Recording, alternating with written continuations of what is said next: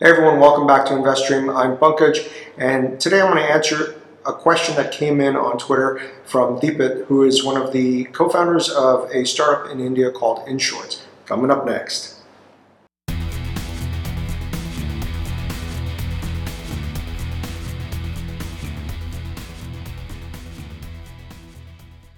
So the question that Deepit asked was, how can Series B plus growth stage companies create a thesis around strategic investments, acquisitions, and other opportunities for inorganic growth? So one of the things that a startup that is much later stage than typically what we talk about on InvestStream is one of the things that you probably want to do is identify what your key objectives are and build a thesis around that. So for example, if you're trying to expand your tech team and bring in some skill sets that you don't currently have in your team, and it's hard to find people with the appropriate level of skills that you need, or for whatever reason, it may not be a bad idea to start thinking about acquiring or acqui-hiring a company and bringing in that talent. So in that example, the who in your thesis might be a computer vision startup that hasn't yet raised a Series A. The how may be cash to investors and cash plus stock to the team to incentivize them to stick around for 3 to 5 years.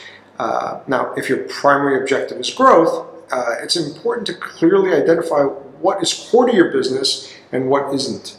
You may choose to invest or acquire startups or talent that are only core or core and ancillary to the business. The difference in approaches, it's directly a result of your company's strategic plan, and it's going to vary company to company. There's no one answer for that, but I think it's important to identify what is your key objective and now start breaking that down and saying, okay, we want growth in the core product, or we want growth through ancillary products that complement the core product.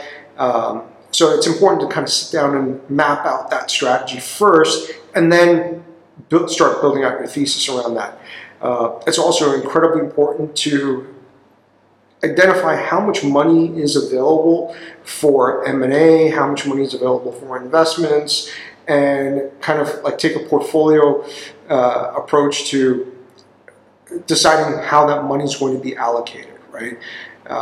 Rather than just saying, all right, we're going to take a certain amount of money and use it for all of these activities. I think it's good to kind of, it doesn't have to be a hard or rigid rule, but at least identify and say, all right, this money, 80% of it is going to go to M&A and 20% of it is going to go to opportunistic investment. I think it's important to build out a team that's going to focus on executing this thesis. They buy into the thesis, and they're going to focus on building the relationships with investors and founders that could bring the right type of deal flow to you so that you can start executing these strategies either through M&A or through investments. The challenge on the investment side might be that your time horizon to get a return on this investment might only be 1 or 2 years or 3 years, whereas some of the startups that you're investing in might actually need 5 years or 3 to 5 years or more even to become useful to you from an economic perspective.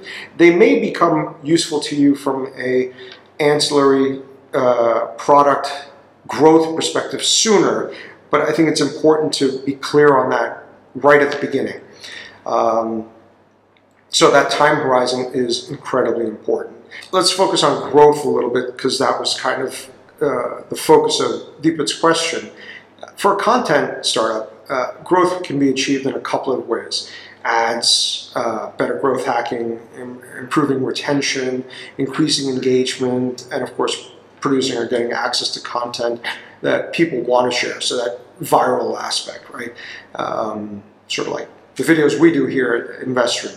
Now, you can acquire a startup that has built tools to improve effectiveness of ad spend and integrate the team and their product to focus only on your business. You can invest in a content creation business and work out some sort of deal where they'll produce content exclusively for you, or maybe give you an exclusive for a certain amount of time.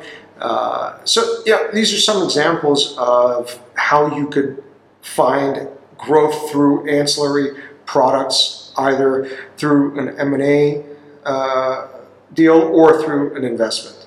So David, I hope this answers your question. And of course, if you've got follow-up questions or if you've got comments on whether this is completely bogus and it doesn't work, or yeah, you've tried some of this stuff and it has worked, I'd love to hear from you and from other folks as well who have tried, later stage companies that have tried to figure out growth through either M&A or through strategic investments. If you haven't yet subscribed to the YouTube channel, please hit subscribe now, and don't forget to hit the little bell so you get notifications of every new episode of InvestStream. Thanks again for joining me. I'll see you again next time.